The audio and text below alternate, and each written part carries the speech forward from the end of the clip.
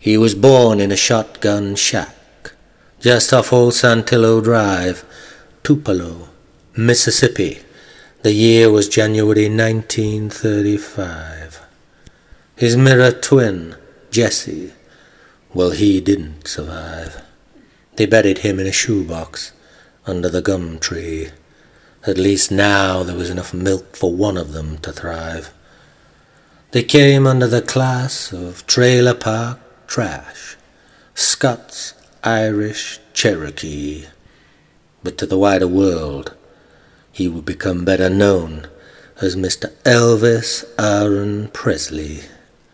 He was fed on gospel, gumbo, and the guitar.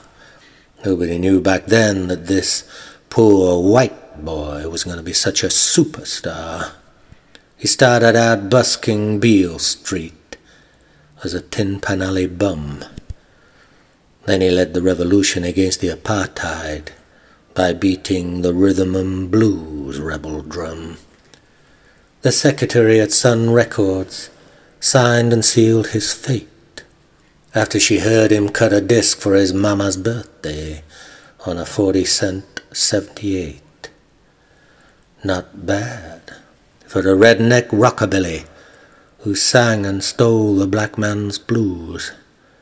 By 1957, they'd got him dressed in a gold tuxedo and blue suede shoes.